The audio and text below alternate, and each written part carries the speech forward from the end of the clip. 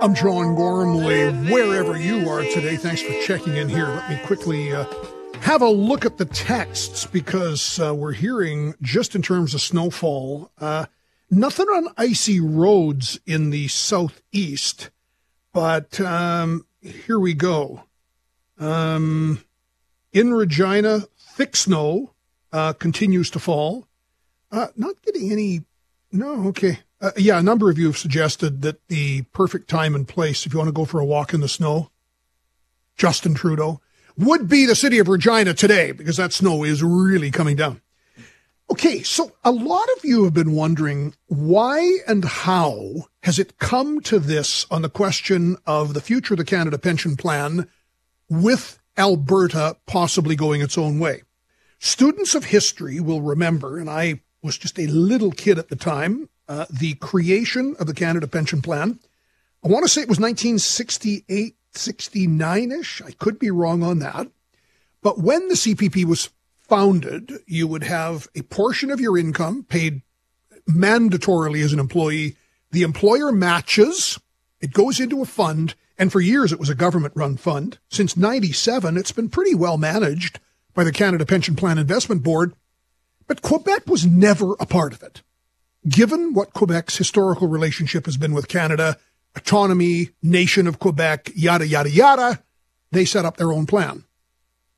At the time in the 60s, on the instituting of the plan, any province was given the opportunity, if it chooses, to proceed with its own plan. Lorne Gunter, the esteemed columnist, Edmonton Sun, and a guy I haven't chatted to in far too long, we find in Edmonton this morning. Hey, good to have you back. Hey, thanks very much. Okay, walk us through on the primer. Like, what is the genesis of the argument, and where does it come from in Alberta to have a look at going alone? Well, I think economically it would make sense. I'm not sure it makes political sense. And I think that's ultimately what's going to decide whether this goes ahead or not. But it really has come out of the blue. When Jason Kenney was the premier back here from 2019 until he got punted from office last year, he had put together a group led by Janice McKinnon, who had been, of course, the finance minister in Saskatchewan, who looked at a number of things, largely to make Alberta less dependent on federal permission for things. And one of the suggestions that came out, which has floated around in Alberta for a long time, was an Alberta-only pension plan. We go our own, we take the money out of the Canada Pension Plan that we put in there and set up our own plan. Because our population is younger, you wouldn't have to pay in as much because you'd be in the payment period longer and the payout period less. And because of the economy in the province, particularly now with the federal government discouraging people from companies from investing in oil and gas, then you'd have a Alberta maintained fund that could do the investing that Ottawa now wants us to not do anymore. So there are a lot of reasons why I think it makes some sense, but it is not.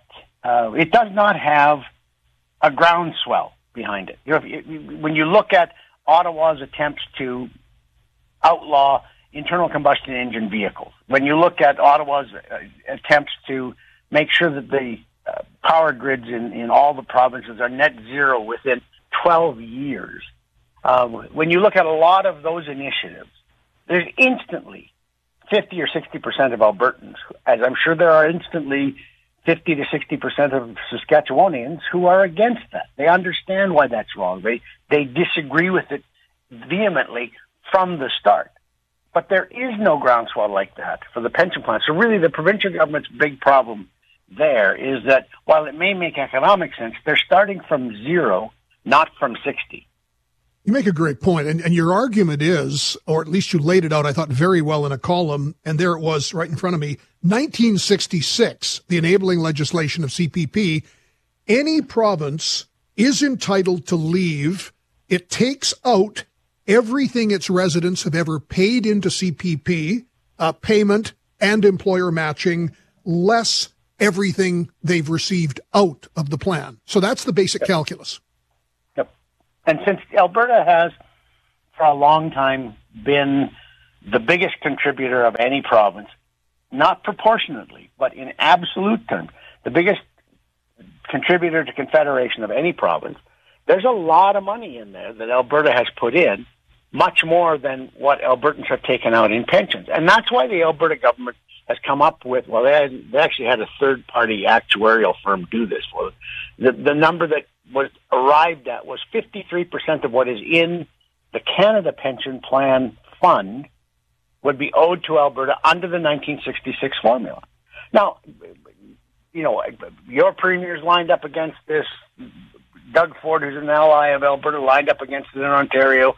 The CPP board has said they are against it.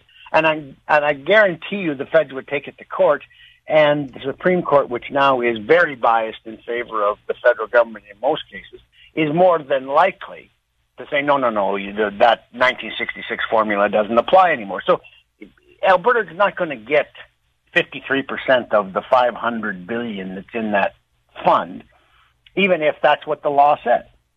But even at that, even if we got $85 billion out, which is the amount that we'd be entitled to proportionate to our percentage of the national population, even if we got $85 billion or $100 billion out, it probably still makes sense economically. But, you know, you will know because you've talked to tons of economists who tell you that consumption taxes like the carbon tax and the GST are fairer, they make more sense economically. They can give you all of the technical reasons for why a consumption tax is better than an income tax. But still, there's no political will for consumption taxes, and there's no real political will in Alberta for an Alberta pension plan. The people who are most interested in this are Albertans who are at or near retirement age who worry that, well, somehow you're going to mess this up and I'm not going to get my pension, and I'm against it, you know. But the Canada Pension Plan Investment Board, I mean, you and I are of an age where, you know, I remember well, 70s, early 80s, God, you know, there'll be no pension left, et cetera, et cetera. The CPPIB, I mean, they've had a return every year net of about 10%. So, you know, you've got nearly $600 billion in this fund now. So it's, by all objective criteria, it works. Yeah, it does. I mean, it certainly works better than you or I would have thought it would have in the 80s. It is nowhere near vested to the extent it would have to be to cover the pensions of everyone in Canada. It's like, you know, the public sector pension funds that have huge liabilities in them, even though they may have tens of billions of dollars in assets, because they don't have enough. However much money the CPP investment board has, it hasn't got anywhere close to enough to cover off the pension benefits for everyone in Canada over their lifetime. So, yes, but it's better than it would have been. And would it be fundamentally better with an Alberta pension plan?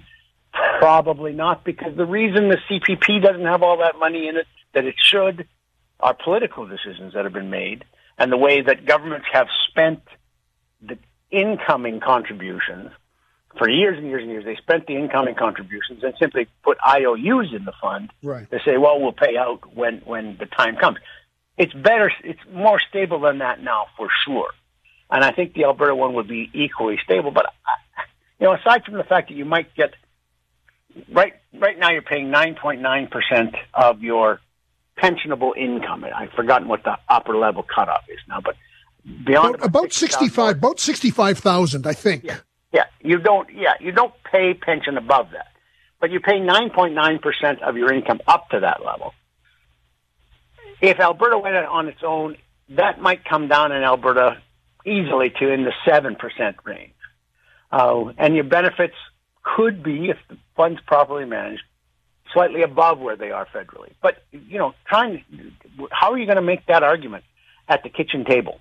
Yeah, and that's where this sort of issue has to be settled. Lorne Gunter, editorial writer, columnist, Edmonton Sun. So I get the sense, though, a lot of this is even at a higher level of politics than, what the amount is, the portion of the population, the age of the population. Yep. It's just this frustration that you've got an Ottawa with a certain view of the Federation. You've got Quebec as the cherished child. So whether it's policing, whether it's pension, some way to just leverage back a little bit more autonomy. Yep. I think that's fair. But I think, as I said a little earlier, when you look at the electric vehicle mandate, you look at the clean electricity regime that they're trying to set up, and you look at pipelines, when you look at a whole bunch of other things that Ottawa is doing that irritates the bejeebers out of the provinces, particularly Alberta and Saskatchewan, there are more than enough fights without creating a new one on pensions that a lot of people are going to resist simply because they're 67 and they retired and they don't want you messing with whatever the amount is that the feds are sending. So would you give this thing less than 5 out of 10 chance of ever happening? Yep. And if I sort of get the sense from the provincial government there and angling that way too. This is a pet project of the Premier's. She has since she was an employee of the Fraser Institute back in the 1990s, seen the economic sense of this, and still believes firmly that in an ideal world it makes sense. But I think the political reality of it is they're just going to let it wither on the vine. This home heating oil carbon tax carve-out thing has come along at the right time for them because it took all the wind out of the pension issue. And if they're smart, once that the carbon tax issue has run its course, they won't bring back the pension issue in anywhere near the form that it was in before. Always good, my friend. Thanks for sharing some time this morning. You bet. Always fun. Lorne Gunter in Edmonton, columnist with the Edmonton Sun. So you've heard the argument. And Alberta, and he makes the point in his column that even back in the huge oil recession of the 1980s, you remember a thing called the National Energy Program by a prime minister named Trudeau that drove Alberta to its knees. Saskatchewan too, a bit, but far less so than Alberta. Even at that time, Alberta's population was about 9.5% of Canada. They contributed 12% of all the contributions that year in the early 80s into CPP. Last decade, Alberta's population has been about 11% of the country. Their contributions, almost 17%. So on the economics, you can see, but more than this, I think it's politics. And Gunter makes an interesting point. Once this carbon tax brouhaha blows over, you just might not hear anything more from the Alberta government on going its own way on CPP. Thoughts? Is this something that you think is a starter? You think it's a Saskatchewan starter? Premier Moe has been very clear. He doesn't agree with it. He thinks Saskatchewan will stay in the national CPP plan, Canada Pension Plan. What about you? 877-332-8255. This is 650 CKOM and 980 CJME. I'm John Gormley. We're just chatting on what you think the future of the Canada Pension Plan will be with Alberta, without Alberta. Lorne Gunter, who argues fairly compellingly in his column that there's a lot of self-interest going around. Economically, he says it would make perfect sense, Alberta. Take out everything you've put in over the years to Canada Pension, minus everything that's been paid out, and the calculus that an Alberta set of actuaries came up with was a significant chunk, about half of the $575 billion in the CPP today. Even, he argues, if you took just the population proportion, give Alberta 85, 100 billion, somewhere in that range, the Alberta Investment Management Corps, AIM, it's called, they invest public funds, they invest other revenues in Alberta, could well manage a maiden Alberta pension plan. But he thinks a lot of it's politics, and it will pass. Tom in Regina, thanks for hanging on, sir. Your sense of the CPP and the Prairie Provinces? Well, John, I did a report on the CPP in 2019, so I'm kind of well-versed in how they do it. There's only two provincial contributors in Canada that put in more than we take out. Ontario's on the edge, and that's Saskatchewan and Alberta. If we went on our own, premiums would drop, and the amount of money coming back to the contributors would go up. Contributions in the Atlantic would just about have to triple just to meet the demands. BC is on, it's all based on demographic, and right. BC is now over the edge where they have more people taking out than putting in.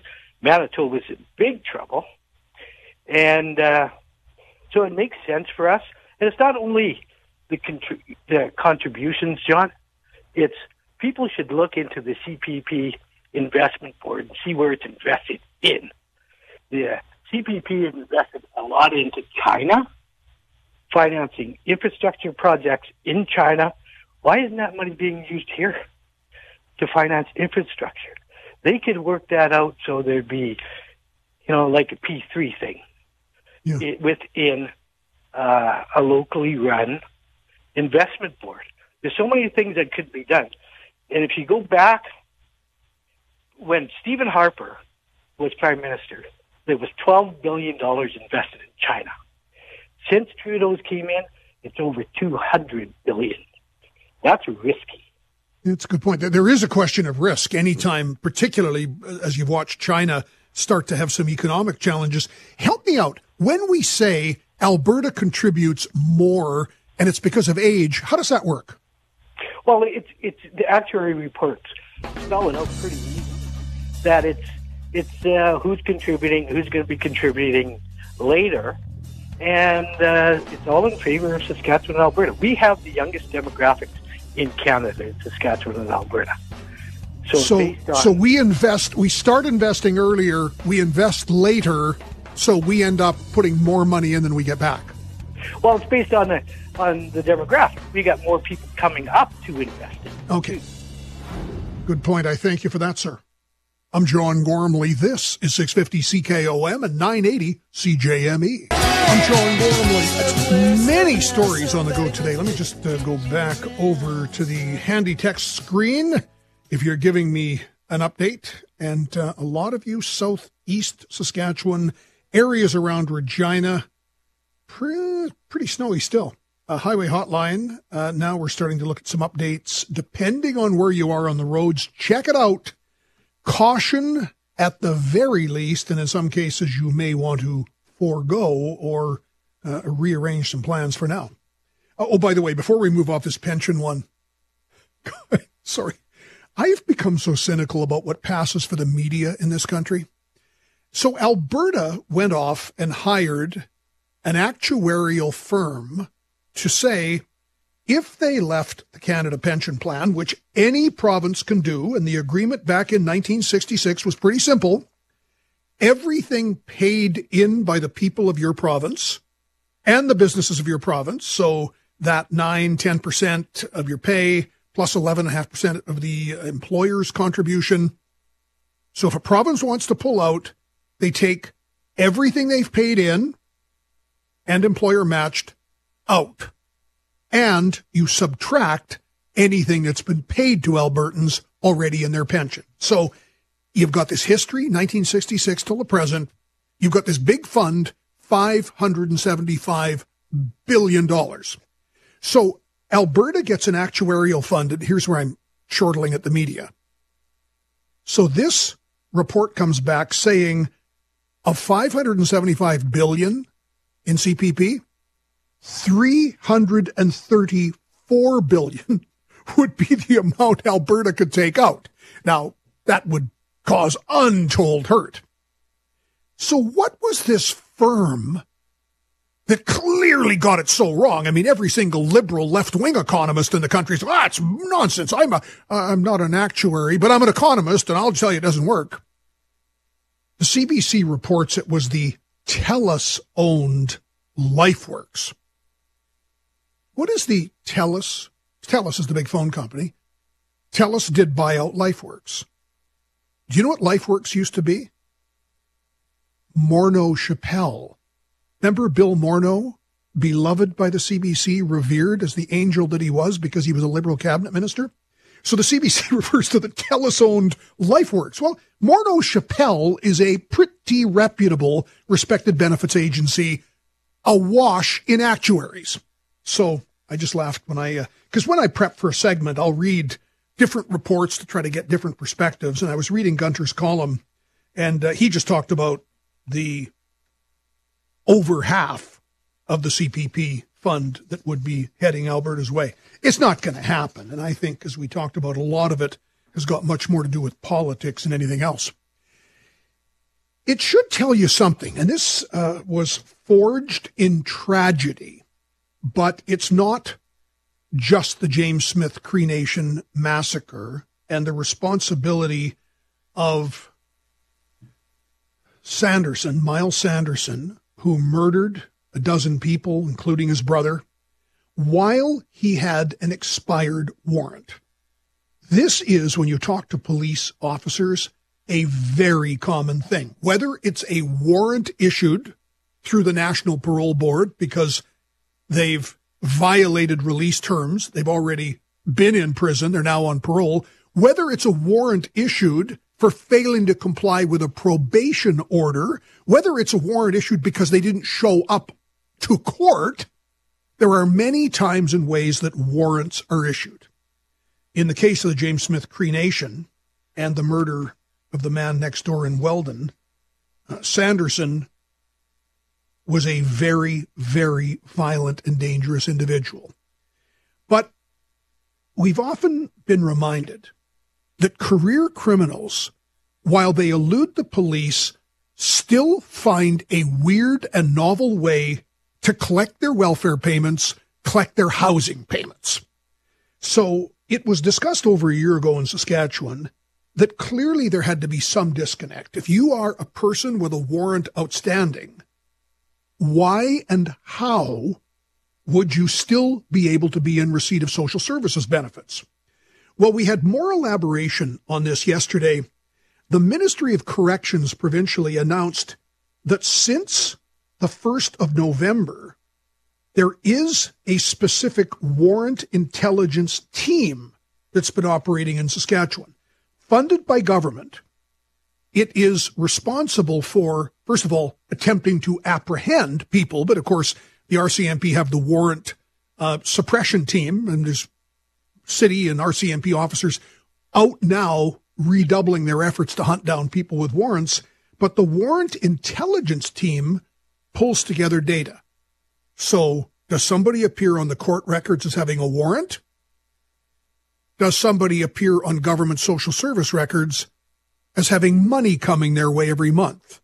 If that's the case, the two shall be disconnected.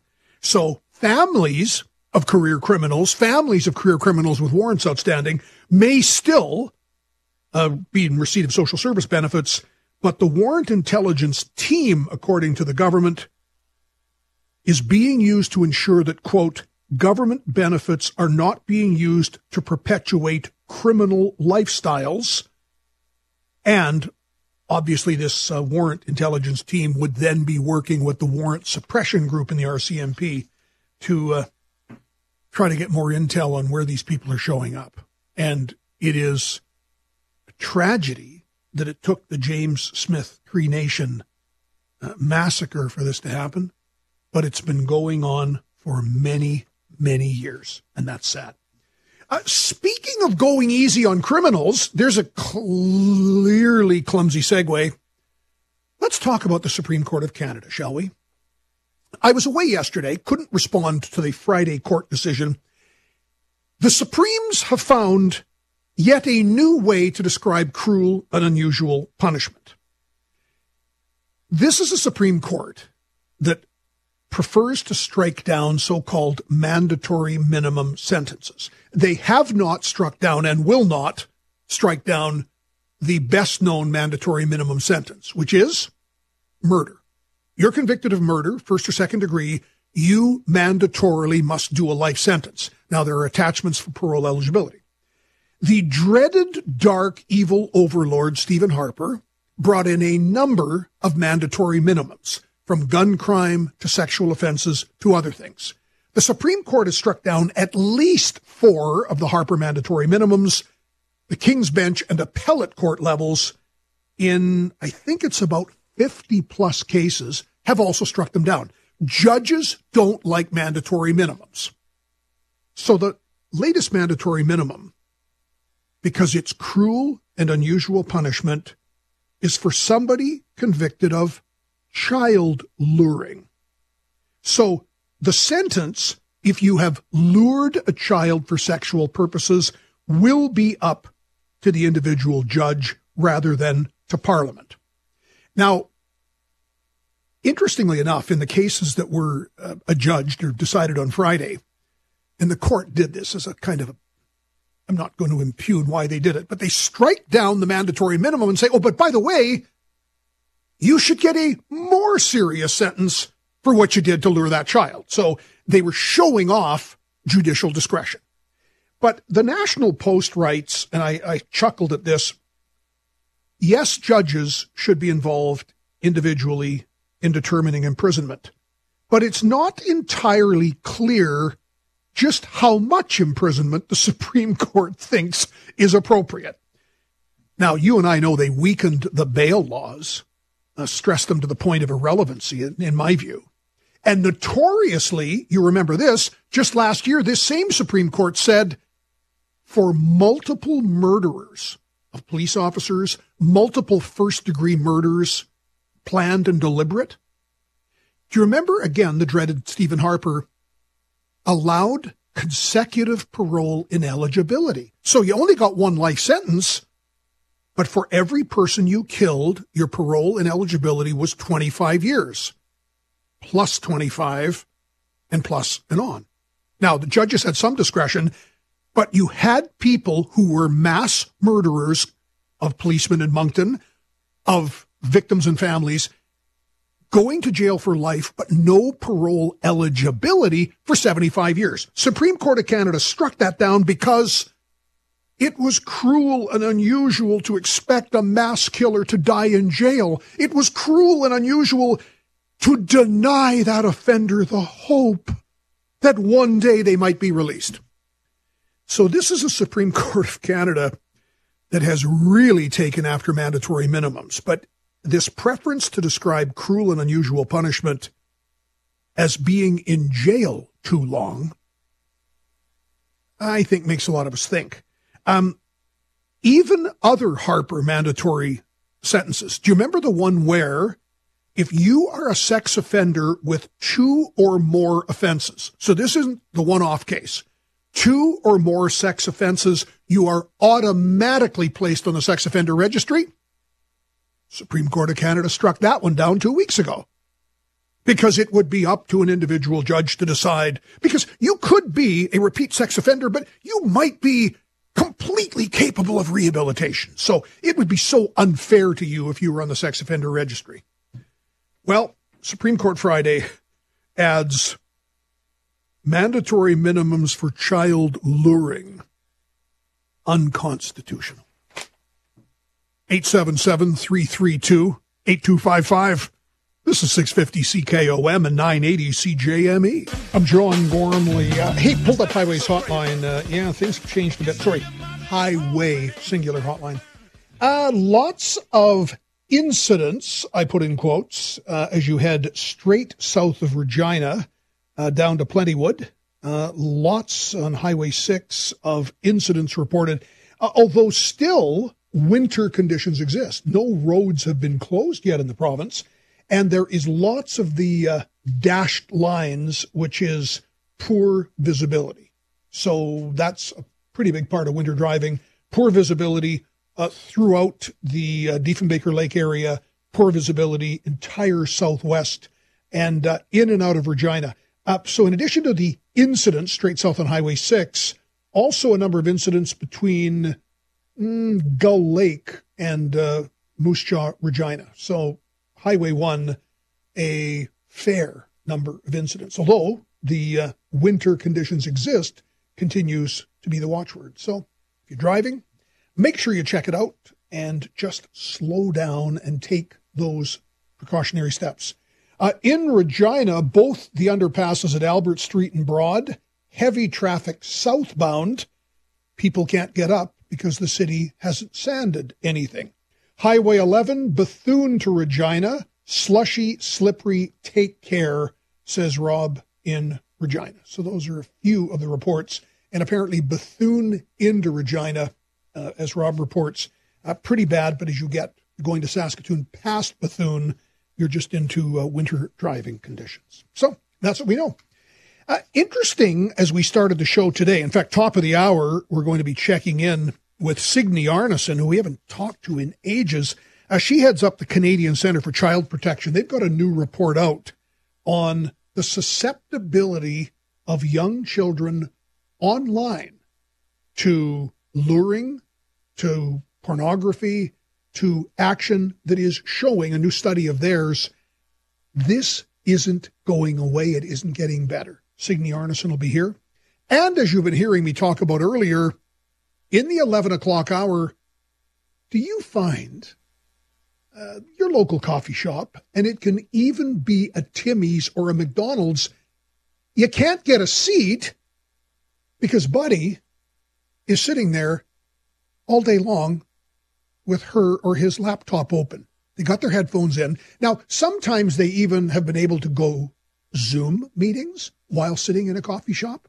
So you get to actually hear them talking. But even if they're, but if they're quiet, you're thinking, I'd love to sit down and grab a coffee. I wanted to meet somebody here. No, I don't want to get in the way of you writing that literary magnum opus, the story of your life. We'll talk about that. Some coffee shops have finally decided, and you know it always happens this way, pure economics. They're having trouble paying the bills from people hoarding seats in coffee shops, buying no coffee, and not putting anything back into the business. So we started this morning on the trio of stories. First one comes from the weekend, the party convention for the Sask Party. Premier Moe didn't give details. Suffice it to say, the legislature will be asked to pass enabling legislation to permit Sask Energy as of January the 1st, if there isn't a break on the carbon tax for heating your home, to not charge the carbon tax and not remit it. So Premier didn't give details, but legislation will be coming in this fall sitting of the House.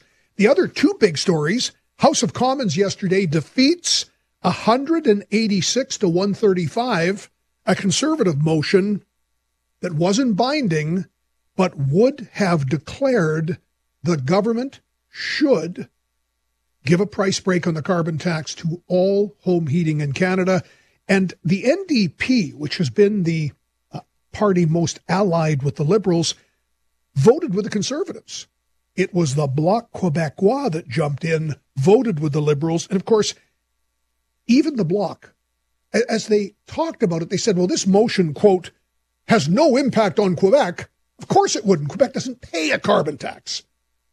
But they think climate is so important that you must be constant and patient and determined.